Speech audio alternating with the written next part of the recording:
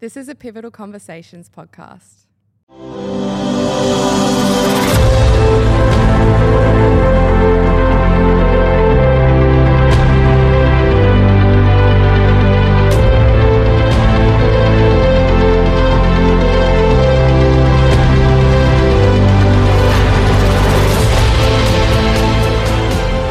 Hey guys, welcome to the Pivotal Conversations podcast. It's your host, Kyle Traynor, and just want to say a big thank you to you guys for all the feedback we've been getting, and especially all the support we're getting shown. It's been quite crazy to hear the message of what the podcast is all about actually getting to people and them understanding it. Pivotal Conversations is the name of the podcast because it serves as a higher level or a depth of thought. And I, personally, and what I mean, Elite Vitality represents is that depth in thought, is your ability to think laterally and with depth, and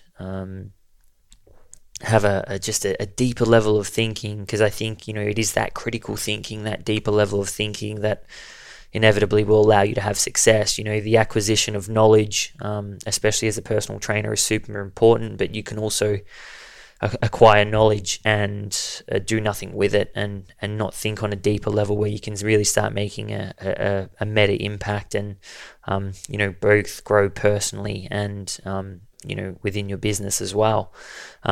So again, I want to stress this, that the reason it's called Pivotal Conversations is because this podcast isn't just about it isn't just your everyday fitness podcast or your podcast where we're teaching you the knowledge and giving you the knowledge. I mean, we're going to do a bit of that, but what this podcast is really about is showing you how the best in the industry think and the level they go to and the way they think about things and the lessons you can learn from the mistakes they've made and also how they carry themselves, and that's what I really wanted to bring to you within this podcast. So it's definitely great to hear that that's getting through to all of you, and as I said, the only reason that this podcast is even happening is because of you people that are listening to it, that are showing us the support and are consolidating really what we're trying to do with the podcast. So just want to say a massive thank you to you guys. I want to say a massive thank you to all the experts that have been on so far.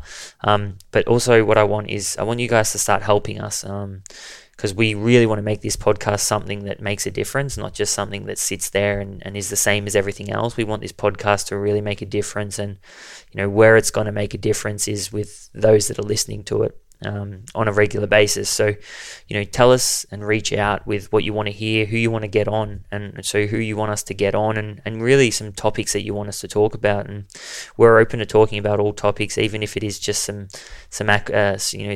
results based stuff, some science based stuff, or some business based stuff, or some mindset based stuff. Really reach out if you have any questions for the podcast. We're actually going to be launching a second episode per week, which is going to include it's going to be more of a Q&A based thing. It's going to be we're actually introducing a second host to that second session, where they're going to be joining in conversation and asking questions and doing and kind of bringing their side of the story to the podcast. But reach out and let us know. And as always, the best way you can support the podcast is by sharing it with your friends. If there's an episode that you love, if there's one that you really resonated with you, as I said, please give it a share.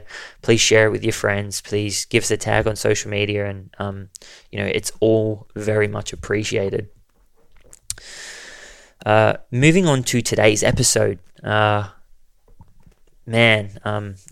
was really great to chat to this guest, and especially him being one of the premier coaches in the industry, both with competitors. He doesn't do a whole heap of that, but just in his ability to help people on a deeper level with his in-depth knowledge in biochem. And it was actually amazing to speak to him, not just because of the level of person and the level of knowledge that he has, but also just some of the similar concepts that we have in regards to the way we coach people and even the way we think about the industry. It was really great to connect, and that is Ben Cant. I met Benny would have been 3 or 4 years ago, and we've only really started kind of getting to know each other in maybe I would say the last 3 months. But he's just an absolute wizard, and anybody that knows him would understand this. The level of knowledge is simply quite amazing. But again, what we talk about in this podcast is not only the knowledge that he has, and he does drop a few little knowledge bombs, but it's also the way he coaches and his philosophies, and he's got an abundance of experience when it comes to not only coaching people, but the business. He's been in a few different businesses now within the fitness industry, and definitely when we sit down, we have some really, really great conversations.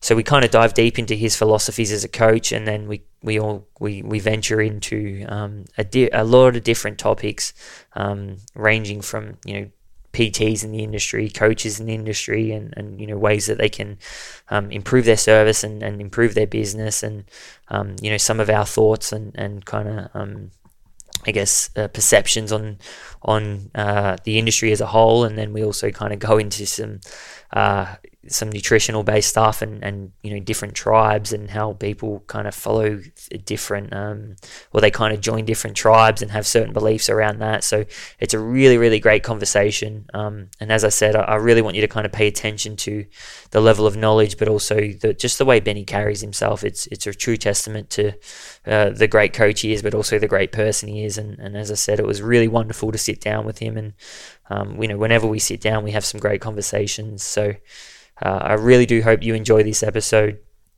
and get a lot out of it, get a lot out of the skill that this man has, but also the knowledge he has, and how he carries himself as a person, because he really is someone that you can look up to in the industry, both from the level of how good of a coach he is, but also how he carries himself as a person and his journey through business, and even the way he sets things up now. So hope you enjoy the podcast. As always, give it a share if you enjoy it, and if you have any questions for Benny or myself, or if you want to give any feedback on the episode, just reach out and shoot us a message. So I was recording a podcast. It was the most horrible experience of my life. So I'm lucky he's one of my good friends. His name's Luke Matthews. He's a 800 and 1500 meter runner in the Olympics. He went to the Olympics and stuff. So I was like, cool, it'd be good to kind of get him on and just discuss like the athlete's mindset, that kind of stuff. And so he come to my house, and we were sitting on the couch, and this stage I was very early doors. I'm up to this will be episode 7 now. So I think this was going to be episode 1, and I had barely used this equipment, and I think with the new equipment, actually, that he was the first guy. And what ended up happening was, because my computer had so much shit on it, had so much stuff on it, it kept stopping at like 20 minutes or like 15 minutes, and I'm not looking at it, right? So I'm like, oh yeah, it'll be fine. You're 20 minutes in, and it would stop, and I'm like, oh, that's weird. I'm like, oh, do you mind if we just start again? Happened again, man. And I was like, dude, I'm so sorry. That awkward moment where it's like, and as I said, I'm lucky he's a good friend, but we were sitting there, and I'm going to get him back on. He's actually training at the moment. He's over in Europe, but oh dude, it was horrible. So ever since then, now I'm just making sure that I'm keeping my right eye on here. Really, really funny. Yeah, man. So hopefully it won't happen today. But welcome to the Pivotal Conversations podcast. Thanks, mate. I think one of the intriguing things about yourself is almost what I think is backwards to how most people enter the industry now, whereas they come into the industry as a PT, and then they start seeking out the education and the knowledge, and yourself was almost the opposite in a way. You were in the industry, and obviously studying at university, biochem, and then you've kind of really made your way in the industry while already having the knowledge. And I mean, not even, obviously we're always learning, but also kind of almost having that love for learning. And I think that's one of the toughest things. I know when I was a PT, I think only once I had context where I wanted to grow my business or I guess progress my career, did I actually really start to indulge in learning. And even I would say the first 6 to 12 months was hard, because even at school, man, I wasn't a good student. I was quite a bad student. I didn't do much. I always got good grades, but I just like learning was not my thing. I just I was too invested in sport and stuff like that. So, I think that's the interesting thing, and then I mean it's obviously held you in good stead as you've gone, and then obviously flowing through the industry now, you've kind of gone through a lot of different phases. Do you want to talk about, I guess, the evolution of you as a coach initially, and almost I'm not sure on the details of whether you were a coach during university or it kind of eventuated afterwards, but do you want to talk about, I guess, the evolution of you as a coach and your journey in the industry so far? Yeah, sure, man. I really didn't start coaching until probably 7 or 8 years ago. So, and I finished uni probably 16 years ago. So there's a long gap there between finishing my degree and doing any form of coaching whatsoever. But yeah, look, out of university, I worked in a dental laboratory and then kind of moved into sort of taking on a part-time job in a supplement store. And it was literally because I just wanted something for a couple of months over summer without going into another position, just to enjoy myself. And I just, look, at this point in time, I wasn't in a gym, I didn't train, but it just like really intrigued me, and I was just getting into the nutrition side of things, which you don't touch on in a biochemistry degree. Everyone thinks you do, and I'm like, no, you don't at all. But it really intrigued me, and then I started working there, and got into my training, met a lot of like bodybuilders and things like that back in the day when everyone wasn't a bodybuilder back then. And yeah, so many people have said that. Hey, like I think I heard. Do you know Rawdon Dubois? Yeah. So he was talking about that on his when we had him on as well. How kind of 10 to 15 years ago, bodybuilding, like everybody's competing now, and back then it was kind of like there would probably be only 2 or 3 guys in the gym at your gym that you were training at that were competing. Oh mate, like back in the day, I remember, and I still trained at like a big box gym back then. Fitness First down here in Bayside, and I remember seeing the likes of Ange Gallardi and Jimmy Contonis, who I'm good friends with now, and they were the only bodybuilders in the gym, and you'd gawk at them. You just look at them, oh my god, there's a bodybuilder. And really, it's not that long ago. It was all subculture back then, and it's something that we sort of we were inspired by, but at the same time, it was freaky. And then you fast forward 10 years, and I think, look, as far as I can see, in the advent of the social media and just all of a sudden, connecting with people and things is so much easier. You just saw the rise of the fitness competitor, really. Yeah. And I mean, the fitness coach as well, right? Yeah, 100%. Yeah. So look, back to the coaching aspect. It wasn't until I'd worked in the supplement stores for quite a while, and then inevitably, I suppose, customers actually would just ask for that extra bit of, service. Beyond the retail setting, and then it was like, okay, cool. Like, just sort of started working with them in various regards, and then after I got out of the supplement game, it was kind of a no-brainer. There was a lot of it was a business waiting to happen, basically, just from the the requests from people, and then sort of building my own profile. I did a little bit of competing, and that really sort of thrust my profile into in the coaching space. Yeah, which I'm very grateful for that. Because it happened very quickly, and it was, when you first compete, you just, your feet don't really touch the ground afterwards for a little while. So it was a cool point in time, and then just sort of went from there. Yeah, cool. So how long would you say you've been a coach now for?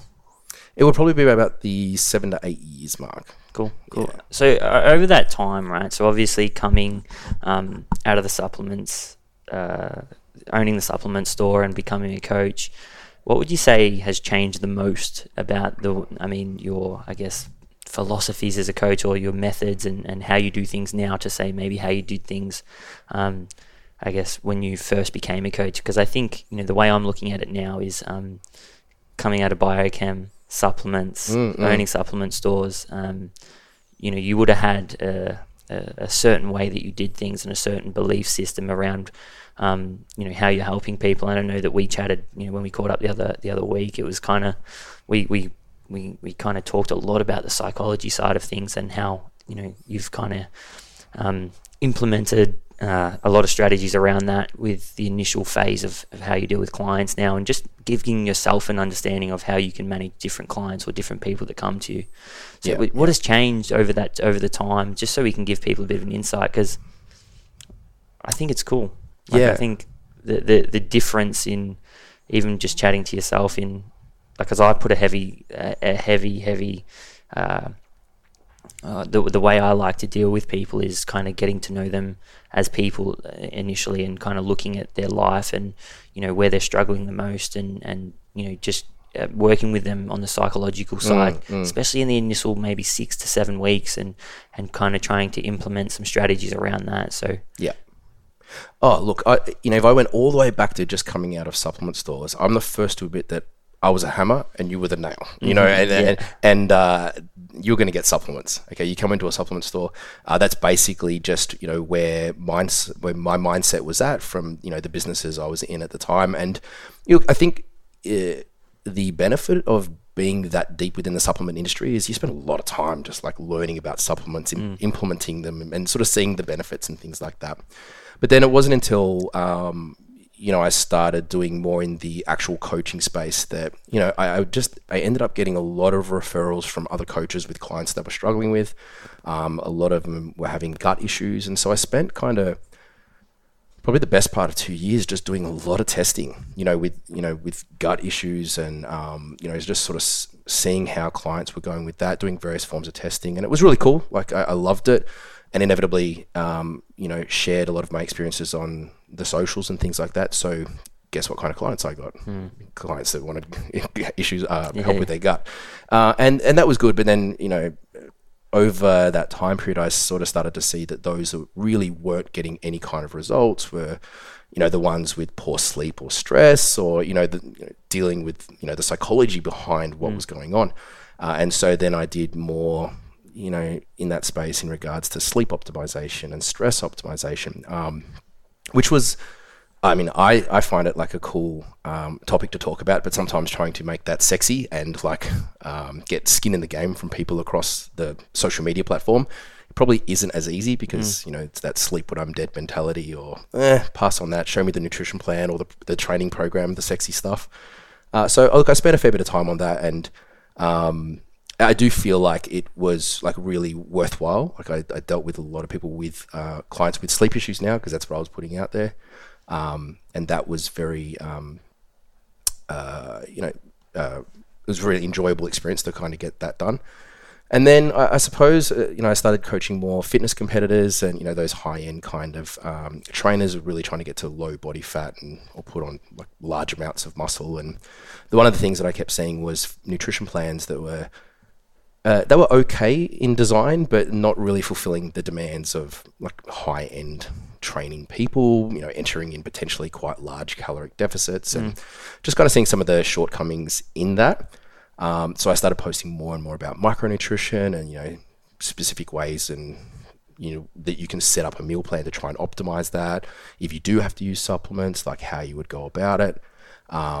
And all those kind of things. And that kind of brings me up to speed in terms of like what I feel have been like some of the major themes of what I've been trying to sort of put out there to the general public. In terms of my coaching process on a personal level, I feel like, and we talked about this briefly before, is that like there was a point in time where, people were coming to, the biochem Benny, okay, which is like the, I can't figure out what's going on with this client. Maybe there's something wrong with their hormones. Maybe there's, a nutrient deficiency and something like that. And I kind of, my ego liked that. I hung my belt on, I hung that on my belt in terms of like being able to try and look a bit deeper.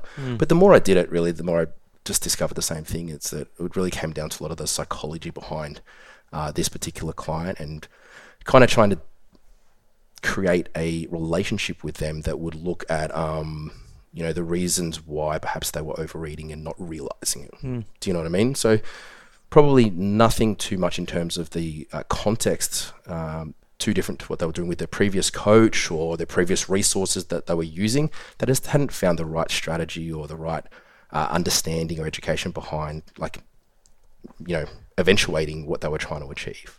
Yeah, 100%. And I think it's funny, man, because when the big part of that I see, and I, I'm very lucky that I get to deal with, business owners on a regular occurrence, clients on a regular occurrence, and everything. And that's why I put I like to study mindset, but more important, like consciousness and mindfulness and these kind of things, because I can see a common theme across all of the boards, and it's like, you know, the one thing that stops people in their tracks is overwhelm. And if you look at what causes overwhelm, it's usually tying the things that are going wrong to them as a person and the self. And what you said just there, man, is like they're using the wrong strategies. And sometimes you have to work with someone, and what you said before as well is, you know, building trust with them, building a relationship with them. And I think sometimes we can get lost in that in the industry. Like a lot of the time coaches can be just like, it's the training plan, it's the nutrition plan, it's the supplements, and it's those are the big three, and that's all I'm doing for you. And I think, you know, there's like, I'm not going to be judgmental and say that it's wrong, but I think if we're talking about actually getting, you know, great results with your clients, I think, you know, and that's something that I've done, you know, not the results side of it, but I do that too, but more the focusing on the building the relationship, so I build enough trust and can start to change their behaviors and the way they think. And even looking at a mindfulness and consciousness things, these things are there, they allow them to change the strategy, right, and realize that it's not them, it's just the strategy they're using. So I felt like uncertainty is like one of the biggest killers I've seen with clients' results. Okay, so they come to you, they're trying to cut through a swathe of misinformation. You know, we're in the age of like easy access to to mentors, to, you know, online resources. It's so easy, but as you say, it can be very overwhelming for a client. So, you know, for me, like trying to bring some form of certainty, you know, from that uncertainty has always been one of my primary drives. And, you know, certainty breeds confidence, confidence breeds compliance. Okay. And ultimately, like if you comply to a given strategy, man, there's a lot of strategies or methods that work. Okay. We both know that. And we tend to see people, you know, fall into backing a particular strategy because that's the one that's worked for them, and sort of like at the behest of anything else working. And we get these like nutrition tribes and things like that. So for me, it's just bringing it back to that, you know, educational standpoint, which is probably my bias. I mean, I always aim to teach as part of the coaching process or the mentoring process. But I feel like, you know, one of the outcomes of that teaching is to create some form of certainty. Do you think that the education allows for more buy-in? Do you think that's what it leads to? Yeah, 100%. You know, so look, don't get me wrong. I feel like I've had some clients who've got the most amazing results and they literally don't want to learn a thing. They're just like literally the type of guy that comes to me and goes, "Hey, Benny, tell me what to eat, tell me what to train." And they do not ask you a single question for the rest of it. And they just get results like clockwork. And you just laugh and you're like, because this is like way off the end of the bell curve, like not the norm for most clients in my experience. But you're blessed to get a client like that. But, you know, most of whom we deal with, they've got, you know, they've failed to stick to the method, to the strategy or the intervention, whatever it is, for a given period of time to see it results, because we live in, you know, an instant gratification kind of world. And so a lot of that is going to come back down to, well, do they see value in said strategy? Okay, if they don't, create education, create certainty, skin in the game. Do you know what I mean? And then let it sort of roll from there. Yeah, I think it kind of almost emphasizes the importance of building the relationship, like, you know, in the initial phases, because it's like you want to learn as much as you can about your client and then adapt the way you do things to fit the client. And I think, you know, there can be a lot of, as a coach, you can kind of not want to move away from the way you do things to adapt to the client. And I mean, I guess where I'm trying to go with that is how important is it to be able to adapt what you do from a psychological standpoint, or the way you deal with a client in the initial phases, to one, find out the information that you need to about, you know, whether they value learning, whether they want to learn, whether they're going to follow the plan, because adherence is king, right? Like it has to be. And then it's like, but I think the problem is as a coach, the lack of adaptability can lead to a lack of adherence from, say, a particular personality type and these kind of things. So, you know, how important do you think the ability to adapt in that initial phase, to create the relationship, to create the trust, to create the buy-in, that then leads to you and to have an understanding of how to maybe some just minor tweaks in the way you actually coach them, in what you put in front of them, and is there certain strategies that you've gone about to do that with the different particular types. So we've got the person who adheres to everything.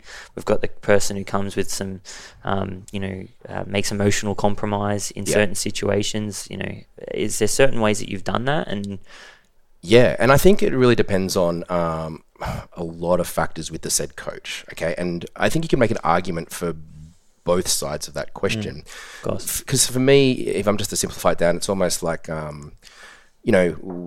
you can be a generalist or a specialist or anywhere along that spectrum. So I can tell you right now, because you're reminding me of an inquiry that I literally just got before we jumped on the line here. And this, if she was to become a client, would be a huge investment of my resources, okay? Because there's a lot of health issues going on, and I'm kind of, I wouldn't say maxed out, but I have a lot of similar clients at the moment. Like, let's just throw some rough numbers out there and say, that 20% of my coaching group may require that level of attention to detail from the health perspective. So I'm not going to take her on, literally, because I could handle someone who was cruisy, like right now, like one extra person like that, but not someone who's going to require that level of detail. And that's also for the benefit of her as well, right? Like it's absolutely, yeah. But throughout my life cycle as a coach and becoming successful in business, this is what I'm getting back to here, is that you can make an argument either way. I've bitten off way more than I can chew with taking on clients that require that level of detail within a coaching group, and trying to service them all and just drive myself into the ground. Okay, so I think it comes back to your question about like how important is it to create that that rapport and that relationship. It is absolutely important. But if I wanted to go to someone who was the best in the world for a given, subject matter or, topic that I was trying to address, and I had to do it their way or the highway, I don't necessarily think that that's a poor business model or a poor service. Okay, maybe you need that and maybe you don't. It really comes down to what the client needs then. Does that make sense? Yeah, 100%. Because I see a lot of younger coaches trying to be super adaptable, okay, for the sake of like, creating, an income, okay? Like when we're first starting out, we go, yeah, I'll take a PT session on my one day off at 9 p.m. and yeah, I'll throw in, and then so they're trying to really come around to the client's needs, but, it's driving their weekly schedule like into the footpath and just going to like, destroy them in the end. So I think along your life cycle as a coach, you'll have to decide at some stage or another, how adaptable are you to given clients? It comes back to something that I always say about have a really good network. Part of becoming, as we talked about just before we jumped on again, is having that network around you. Don't feel like you have to take everything on board. If you build out other professionals with you that can practice something that's maybe in their scope but not within yours, whether you still work with that client or not, it's something that you have the opportunity to to make that choice if you have people around you, like the teamwork. Yeah, for sure. There's a lot of benefits that come with having that network as well, and I think I was almost like, where do you think the barriers are? Like in terms of, there's a few different barriers that you can have, but knowing how important, first, there's a few questions here. There's kind of like, the first one is, and something that I thought you brought up that was really, really great, that I actually had a conversation with a trainee yesterday, and the value of money over time, and adjusting a schedule to fit the client's needs, even if it's your day off or it's in your study time or it's in your strategy time, or things where you're more working on the business and on your craft. Yep. Whereas I feel like that's a massive when you make that leap where you start to go, no, like value my time over the money, right? Yeah. And, how important do you think that is as a coach, and how important do you think that's been in your progression as a coach, and give like the lessons that you've learned along that line? Absolutely important. Yeah. Like foundational for achieving what I think is a level of success that most people would like to have in this business. It's something that I'm sure you and I both have conversations with other coaches when we're having those little mentoring sessions with them, and we're like, show me your weekly schedule, and going, holy shit, okay, let's talk about perhaps a business model that kind of might work here to create more time for you. Some of the exercises I do with myself or with clients is just to look at, we were just talking about, hey, when do you do your check-ins? Like, how do you chunk them down? And how do you create more, energy or vitality to have across the week rather than doing dribs and drabs everywhere? So you can stay in a state of flow and get a given set of tasks done that are similar, if that, if it works best. As well, like just looking at, the dollar value tasks that you're doing, across the week. Okay. So if your, price point for personal training sessions is X, programming is Y, a consultative service that you have, is Z, like, like how does that overall like tiers of service work? And, are there things that you can do to create, either more time, okay, or, more dollars earned within that time frame, or more productivity, I suppose. So I think it's a really important exercise. I still come back to my business at least every 6 months, more likely every 3 months, look at that and see that I'm on the right track to hitting my goals, or if I can optimize something that I've learned over that last period. Yeah, 100%. And I think I almost think that that's one of the most important things is there seems to be a massive, and we could even draw this back to the, you were talking about before, like the hustle culture, the no sleep culture, and there seems to be a big thing on output. And I know that one of my biggest growths as a PT was, initially I kind of worked up to around 60 to 70 sessions a week, man. And it was like, okay, well, now I'm lacking time to continue my study. My study time is, I'm brain dead. Yeah. It's the only time I might get would be, if I'm lucky, maybe 12 o'clock after 6-7 hours of work, and then or at 9 o'clock after another 6-7 hours of work. And the other side of it as well is just these little anchors that you have in your life, and these little routines that that for me it's meditation, it's study. Like if I don't have those two things in my day, I just get a bit I don't feel like I'm making progress, and I get a little bit uneasy and these kind of things. But the lack of value that those things have because of that hustle culture and that kind of output culture. And I think obviously because when you're starting out as a PT, or you're in the trenches, the only way that you can make money is by doing the session. And I think the other thing, one of the things that I another big progression that I made was not selling the session, including it, but because it's for me, the psychology behind it is where I put my emphasis, the client will put theirs.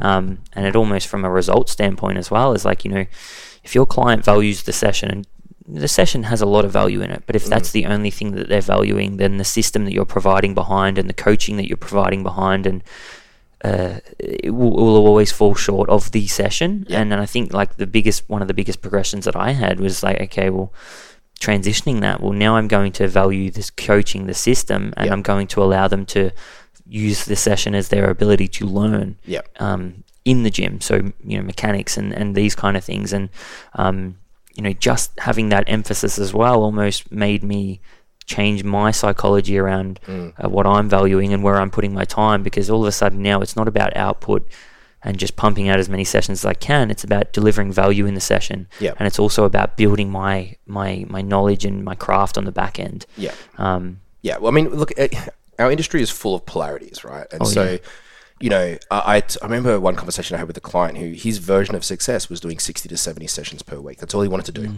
He was probably at about half that, and he wanted to get to that. And of course, my heart starts racing when someone says that, because I'm I've never done that. I could never even imagine having the fortitude to be able to fit that in the way that I like to deliver a session. So, and it brings me to my next point, which is, that polarity that we talk about in the industry is you will have someone trying to create, and a coach trying to create an online business with no clinical, in the trenches kind of experience, okay, and trying to, they've gone to the business coach says this, we build out the systems, but really it's on matchsticks, okay, because they just don't have that time, okay, that 10,000 hours type thing, okay. And then on the other side of it, we have some old timers who, I'm some very good mates with some people who I cannot believe their price points, because they just haven't really modernized any form of their systems. And so these guys are trading time for money, and not a great deal of money, okay. And they're the ones that are likely to throw stones at the online trainers. Okay, and for me, the truth's always in the middle, like it is with everything. And okay? honestly, So, like, do you know what I mean? Like I think the ultimate, the way that the industry is heading, one facet of that is like the online coach who has some, face-to-face time still, or can keep relevant with their, education and clinical experience as well, but then starts to establish, business models in which they're sustainable over decades. Okay. Does that make sense? So that we're not going to burn out by the time we're 30 or 40 years of age. Yeah, like honestly, like, so the PT Mastery program, which is the, what we run, is built on that exact model, right? Like it's because I see it all the time, man. And like, I've got guys coming in and they want an online business and they want this, and it's like, you can just see that there's no steel on the walls. Like, it's like you could build it, man, but I tell you what, it'll fall down. That's right. And it'll crush you. Yep. Right. And it's that, like, the mechanism that we've kind of named it the mechanism, what you do, but it's like the hybrid. Yep. The hybrid PT, right? It's the ability or the will, in a sense, to want to understand business and learn business and be able to graft that and kind of, just understand it so it holds you in good stead and you always know how to adapt and progress. Yep. But also building the steel on the walls.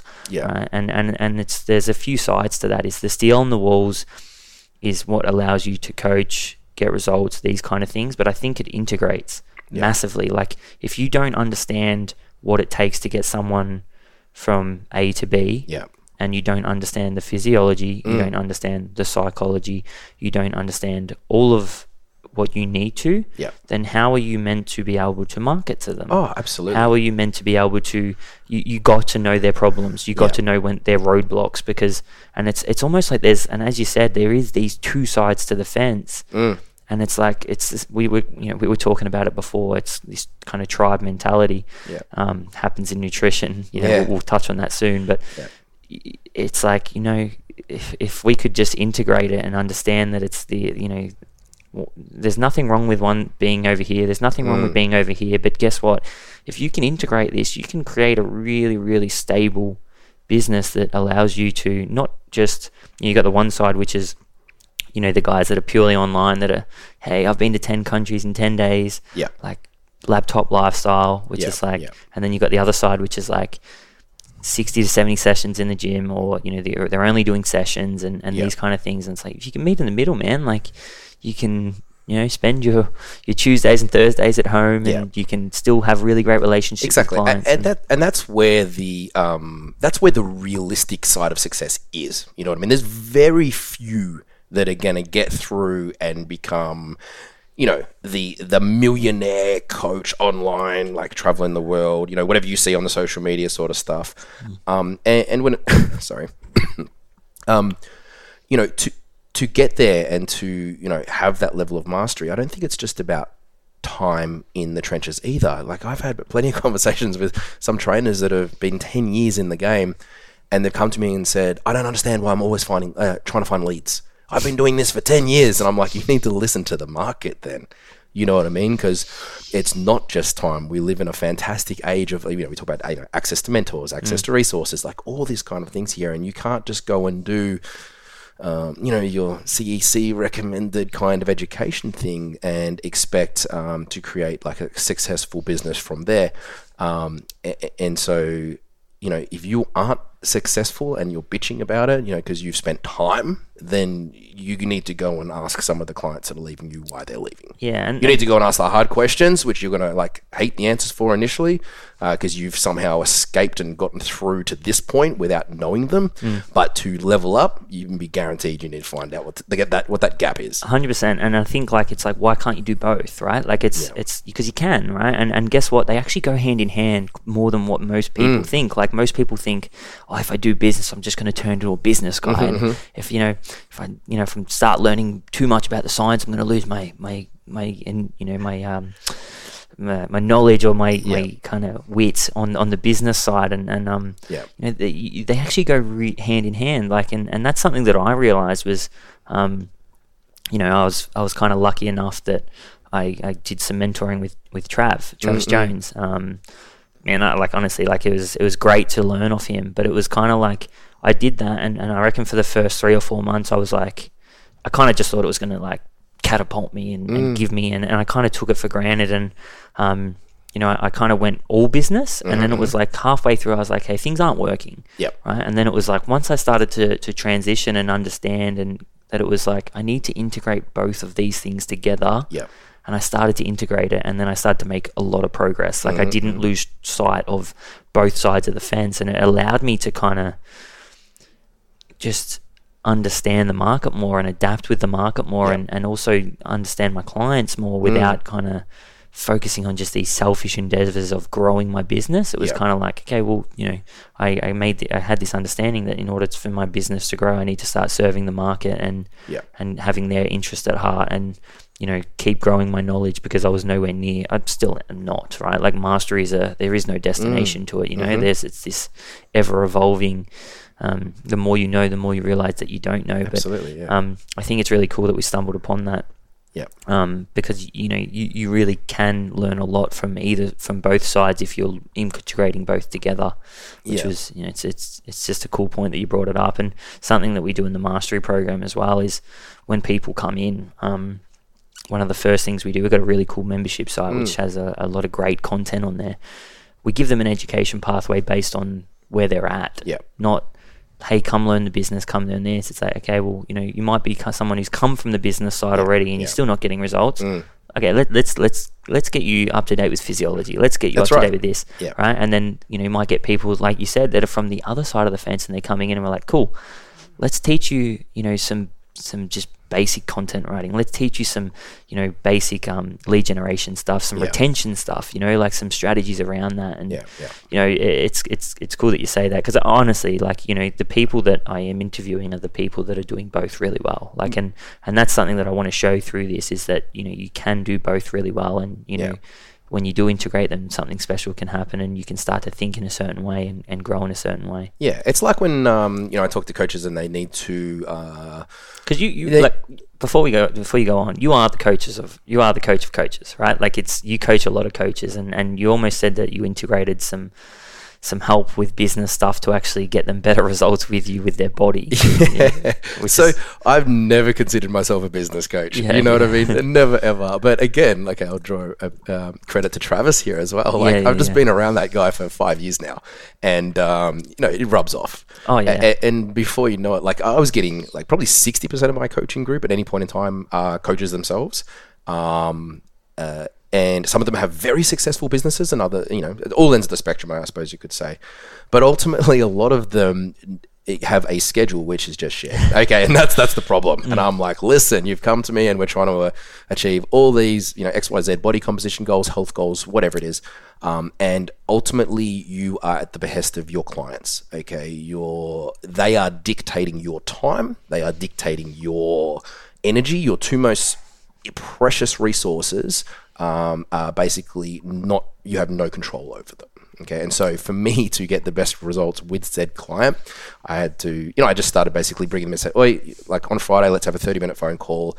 I want you to walk me through your process from inquiry through to, you know, onboarding, and let's go from there. And then the more I did it, the more I realized I was getting the phone call back. Oh my God, this has helped me more than anything else we've done. Yeah. And that, you know, that makes you feel good. That's like, oh my God, okay, cool. Now, like, we have time to hit all of our sessions. Now we've got time to eat the nutrition. And so it's like, wow, okay. And yeah, like, as I said, I never saw myself ever having conversations with coaches about that until I realized that I just kind of stumbled into it and was giving these guys enough value that they really appreciated it. So yeah, cool, 100%, awesome. All right, I'm gonna let you take the lead on this, because it was a conversation we had before about the tribe side of the nutrition. Yeah. Right, and you know, almost how it can limit your growth with the application of and the collection of knowledge that you can grasp, and how it can almost limit you as a coach. I'll let you take the lead on it, because I reckon you explain it a little bit better than me, and I'll join in after that. Not at all. No, look, let me just preface this by saying we're about to talk about tribes, but in a nutritional tribe setting. Yeah. Okay. Because if I always talk about books. You and I, we both love our books. And I'll sort of say, probably over the last 12 months, some of the books I have referred my clients to read more than others are. These are probably the same books that Ryan pops up on his stories. Yeah, probably. Yeah, he loves coming into the office.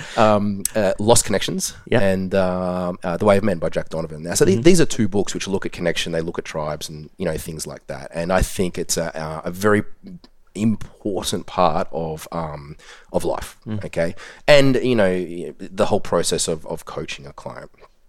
In saying that, what you and I both know, and anyone who's in the health/fitness industry goes, is that particularly when it comes to nutrition, we have individuals stepping into a paradigm of a given tribe within that nutrition. Hey, this is how we eat for these reasons, and sometimes those reasons are a lot of the time we're talking about health reasons. Okay, so I'm doing quotation marks, a carnivore, because I have an inflammatory bowel disorder, and plant food is the culprit behind this, and then I get relief of my symptoms, and so thus this is the way that everyone should be doing it. So just to give an example, nothing particularly against carnivore. The same thing with like whether it's ketogenic diets, whether it's Paleolithic diets, whether it's flexible diets, IIFYM kind of, we like to attach ourselves to these tribes for the diet, and it's been one of my things to just talk about, whether it's in the public forum, whether it's giving workshops to just the general public or to coaches, because let's face it, coaches are probably asked this question more than anyone else is, hey, what do you think of the X diet? And that is to just sort of, bring it back to the context of the individual, and that, like we talked about before, many methodologies work, but what are you really trying to achieve, and how are you going to go about assessing whether said, intervention or method is heading you towards, optimal health or body composition or whatever it is. And that just because you have some modicum of success using said intervention doesn't mean it's the only way or a panacea. No, it doesn't. But we tend to lose sight of that. Not we as coaches, I would say like more our clients and the public tend to lose sight of that. And I feel like a lot of it really does have to do with the psychology behind said client wanting a tribe, wanting connection. Do you know what I mean? So if we don't have those connections in the other facets of our life, I see how it's such an easy transition into waving the flag for like the paleo diet. Do you know what I mean? I get into a social media public group where everyone's getting success on this diet. We all want to share our stories and our successes, and everyone's you're getting that congratulations from that success. So then it's easy to sort of wear that badge and go, hey, this is who I am. Oh, you've got a problem, you should try the paleo diet. Oh, you've got a problem too, you should try the paleo diet. And so that's basically where I was sort of setting the scene, okay, in terms of nutrition tribes. Yeah, I think I'm going to kind of come at it from a different angle as well, and bring it into from a coach's perspective, and how it can That's really loud, sorry. No, you're right. Bring it in from so there's actually have you read Expert Secrets? No. It's it's a marketing book, right? And they talk about how your ability to give something a name. So the reason that the ketogenic diet kicks off and people kind of start grabbing onto that and marketing it and these kind of things is purely because of the fact that it gives people an out. So, they've tried to diet before, right? They've tried to follow a strict diet. They've tried to, even going as far back as I still have people telling me that they've, I'm not eating as much carbs as I used to, and these kind of things. And then it's you go to a party, and because you're the fitness guy, everyone's like, oh, you shouldn't be eating that, and it's like that same old shit. But the reason that people actually grab onto these diets or things is because it's a new hope, Yeah. Right. It's something different to what they've tried before. So, for instance, if I've done a keto diet or, whether it's just someone I tried with a PT and then it's like, they're attaching that attempt with a PT, and because they've failed so many times before, the fact that they can now grab onto this new hope, right, like a keto diet, is the fact that that's why they grab it and run, right, because they don't have to take responsibility for the fact that they couldn't just adhere before. Right, it's like no, like it was the PT's fault, it was the diet's fault, right? And now it's like, okay, well, the reason that and this book kind of talks about how it's actually telling you to do this, right? Which I don't necessarily agree with. I kind of I would still always do it with something that sat with me morally, and it's talking about naming something because it creates a new hope for people, and it's almost like you can kind of see how. As a coach, it can be easy to compromise like that, where you can, if maybe your business isn't going as well, or you're not getting, and you can kind of see it like a keto coach or something like that, where these, you can really grab diets and then put it out to the world, and I mean, it kind of, we were talking before, is like, your ability to kind of sit in the middle and take everything with a grain of salt and understand it is where it can help you adapt. I mean, there's two things that I would add to that. And the first is I'm always on the lookout for an I am statement, an identity statement, okay? Because I think that's, top-down type stuff when it comes to this. So if if you're part of a tribe, you've found an identity, okay? So that breeds, everything else further down, your values, your behaviors, your habits, everything else that is going to start that ball rolling, okay, to get some kind of progression.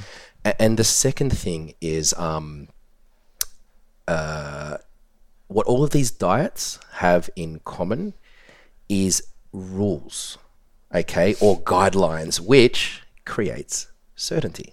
Now, it can be certainly wrong, right? But so we've gone back and we've eliminated that uncertainty. So if you're following a paleo diet, hey, I'm not going to have grains or milk, but everything else, that's it. I've got certainty, I've got confidence, I've got compliance, I've got compliance. What have I got? Do you know what I mean? I've got progress. So, for me, that's the two things that I see often in the nutrition tribe sort of scene is that we get the identity and we get the certainty. Okay, so I'm gonna play like a devil's advocate. Is it, in your opinion, not is it okay, but what if, like, because I heard actually Trav talk about it in one of his podcasts actually, and he kind of talked about how he will implement keto. Sorry, my turn.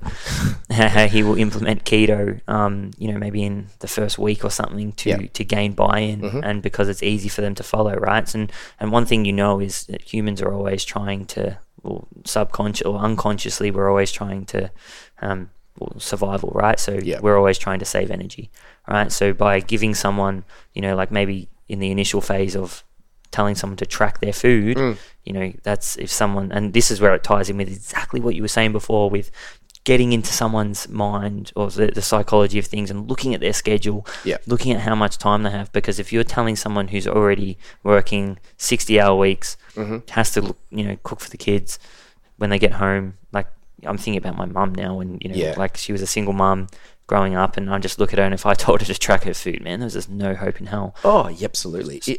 Continue. So, and then it's like do you ever use? You probably don't deal with the clientele to do that now, but I mean, is it something that you would ever? I don't know is it like a?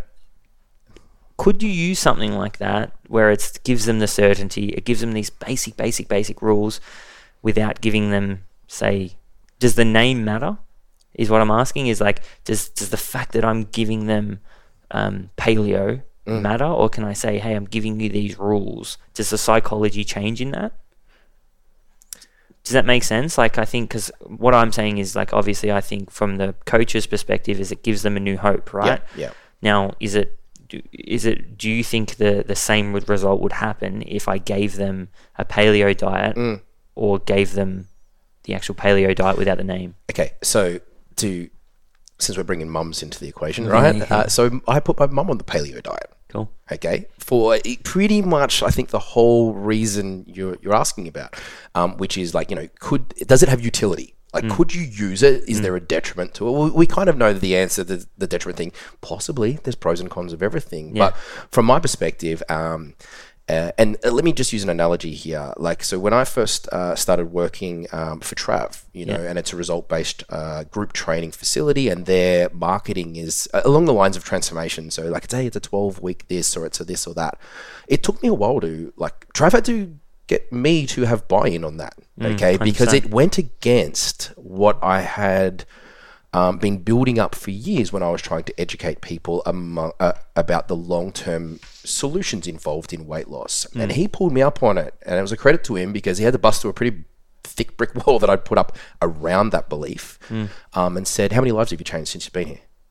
How many general population, overweight women and men have you, like, how much have you changed? Because none of them would have been here if we hadn't put that marketing strategy in place. What did you have to do when you got here? And they're like, well, I had to then go and change their mindset. And then I had to, and he's like, yeah, and you did it. So, the fact that he used that medium, that marketing strategy to put people in front of us coaches and trainers, are we going to sit back and, argue the point till the cows come home, or are we going to realize that, 12 weeks in, we've created a bunch of weapons? You know what I mean? These people got skin in the game now. They've been open to, more knowledge, education, and thinking about the long-term solutions because they had that short-term results that kind of opened them up to, fulfillment, enjoyment, like wanting to become better at this whole process. So can you give someone a ketogenic, 1 week, 3 week blitz and give it some kind of, name or method that you have? Absolutely. Do you know what I mean? Like, I think you just have to bear in mind that you've started the ball rolling, and that, like, from a due diligence perspective, like, you don't walk away from a rolling ball. You make sure it's going to roll where you want it to go.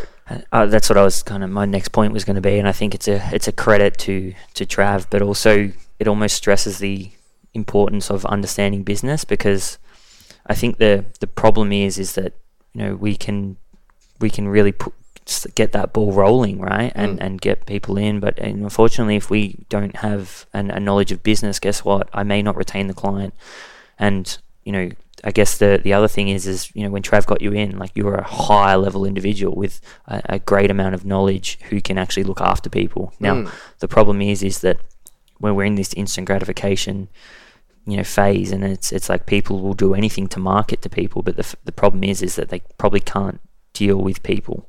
Yeah. You're right. And they might get them the result, but then it's okay, well, what do I need to have to make sure that their health isn't getting impeded?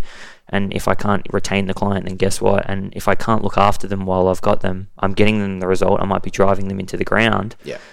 And if I'm not retaining them, then I can't bring them back. Yeah. Right? And then that's when we've kind of gone into this phase in the industry where the challenges and everything, we know it works, so people are chucking them out there. But the reality is, if you don't have the steel on the walls and you don't have the knowledge on how to retain a client and kind of manage your business, right? You can use it as a marketing strategy, get the people in, but God, you want to make sure that you're looking after them, and that's that's one of the things that, like you said, it's something that I struggled to do for so long, is to start thinking about the way I would, if I was going to use a challenge. Like, I remember I did a Facebook Live once and I just beated them up. Like, I was just like, nah, never, like, don't do challenges, don't do this. And the reality is that if you do them right, and again, like, it's that whole thing is like that tribe thing is like, I was kind of anti this, anti that, like, you should be in it long term. And then the reality is like, no, you know what, guess what, if you're running a challenge and you got the steel on the walls, you're getting people great results, you're changing their life, you're retaining them, or at least not sending them off broken, and kind of doing the right thing by them, and improving their health and their body composition, then why do we have this negative stigma towards doing challenges and to doing these things? And it's purely because I joined a tribe. I was unable to see, or I kind of, because the ego was involved, and I joined the tribe, and that kind of thing, I just neglected it. I was like, no. And now more than ever, I see that as like, and that's kind of why why I think, you need to have that hybrid mentality where you're still building the steel on the walls, you're still building your craft, you're still putting a lot of effort into that and integrating it with how you run your business. Because guess what? If you can run a 12-week challenge, get these people amazing results, implement a retention strategy, and understand the different kind of what different times in that challenge when you need to, kind of bring their calories back up to baseline and make sure that they're kind of, you're not just gun-hoing for results and kind of, there's like a, it's almost like it could be like a, I don't know the percent, but it could be like a 20 to 10% rule where, you know that there's certain times in that where you can either prioritize health or prioritize an extra 10% of results. Yeah. And I think that's where the I guess the issue can be in challenges is, oh mate, I could get them an extra kilo or two here and it looks better on the transformation, or I could really try to, and this is more the way my mind thinks, is like, okay, well, when I am focusing on getting or prioritizing their health, what am I going to do in that stage? Yeah. I'm going to focus on retention. Yeah. Right. So maybe towards the end of the challenge, I implement, a week at, back at baseline or whether, and de-stressing and these kind of things. And then during that week, I'm going to focus on retaining them. So it might be week 10 of the challenge. Yeah. Got their, their calories back up to baseline, making sure they're healthy. Hey, you're in a good mood this week. You're feeling good this week. I've prioritized your health. I'm not going to say that to them, but obviously, implement a retention strategy so that I can try to retain them beyond the 12 weeks. Yeah. For me, it's always been a case of, and I often say this in an initial consult with a client, my hope is that beyond working with me, you've taken enough away from this to go and do things for yourself and get the same level of progress and, insights into your own body without me. And if you want to keep coaching from the accountability and the relationship side of things, if there's more value in that for you, then that's great. My fear would be that clients leave me not having gained that. You know what I mean? Now you can make an argument for whether, and this goes back to like, the easy client who doesn't want to learn anything and just goes, give me the plan, give me the training plan, give me the nutrition plan, walks away and gets great results. So they've got a formula now. Now, it doesn't excite me as much, because if that client then goes away and just has the formula, that's cool. But what happens if, something doesn't kind of work in the following times around? So for me, it's, my bias always comes towards, teach them the principles. So you've got the overarching themes of success and how said formula fits into, the principles, and then creating an awareness that there's other ways to do it.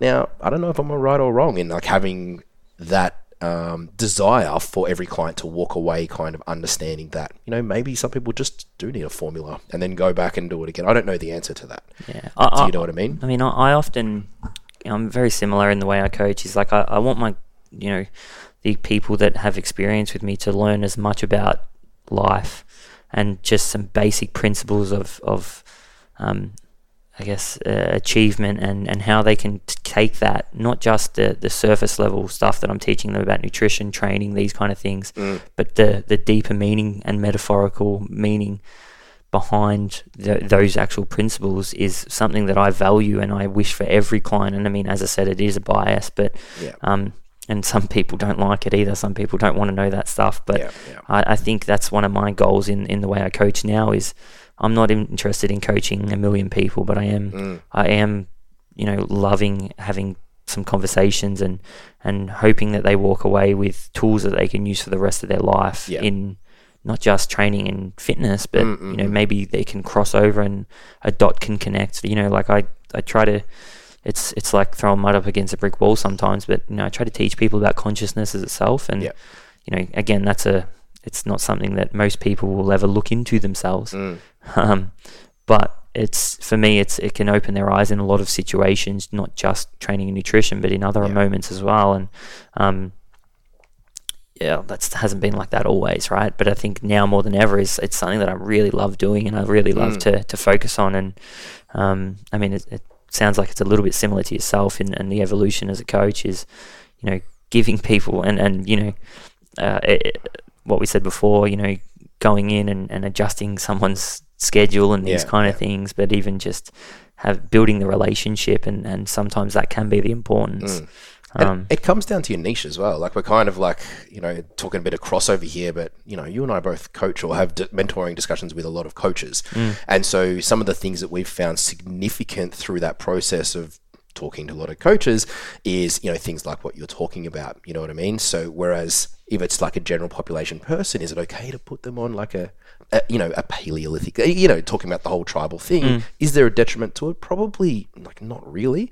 But when we're coaching coaches, you can be guaranteed that we probably want to really ensure that they understand a lot of the principles and how different methodology sort of fits into achieving that, so that they can then go and decide, well, who's their niche? You know what I mean? How does it apply? How can they individualize their, processes to get, success with each client? Yeah, 100%. So awesome, man. So we'll wrap it up there.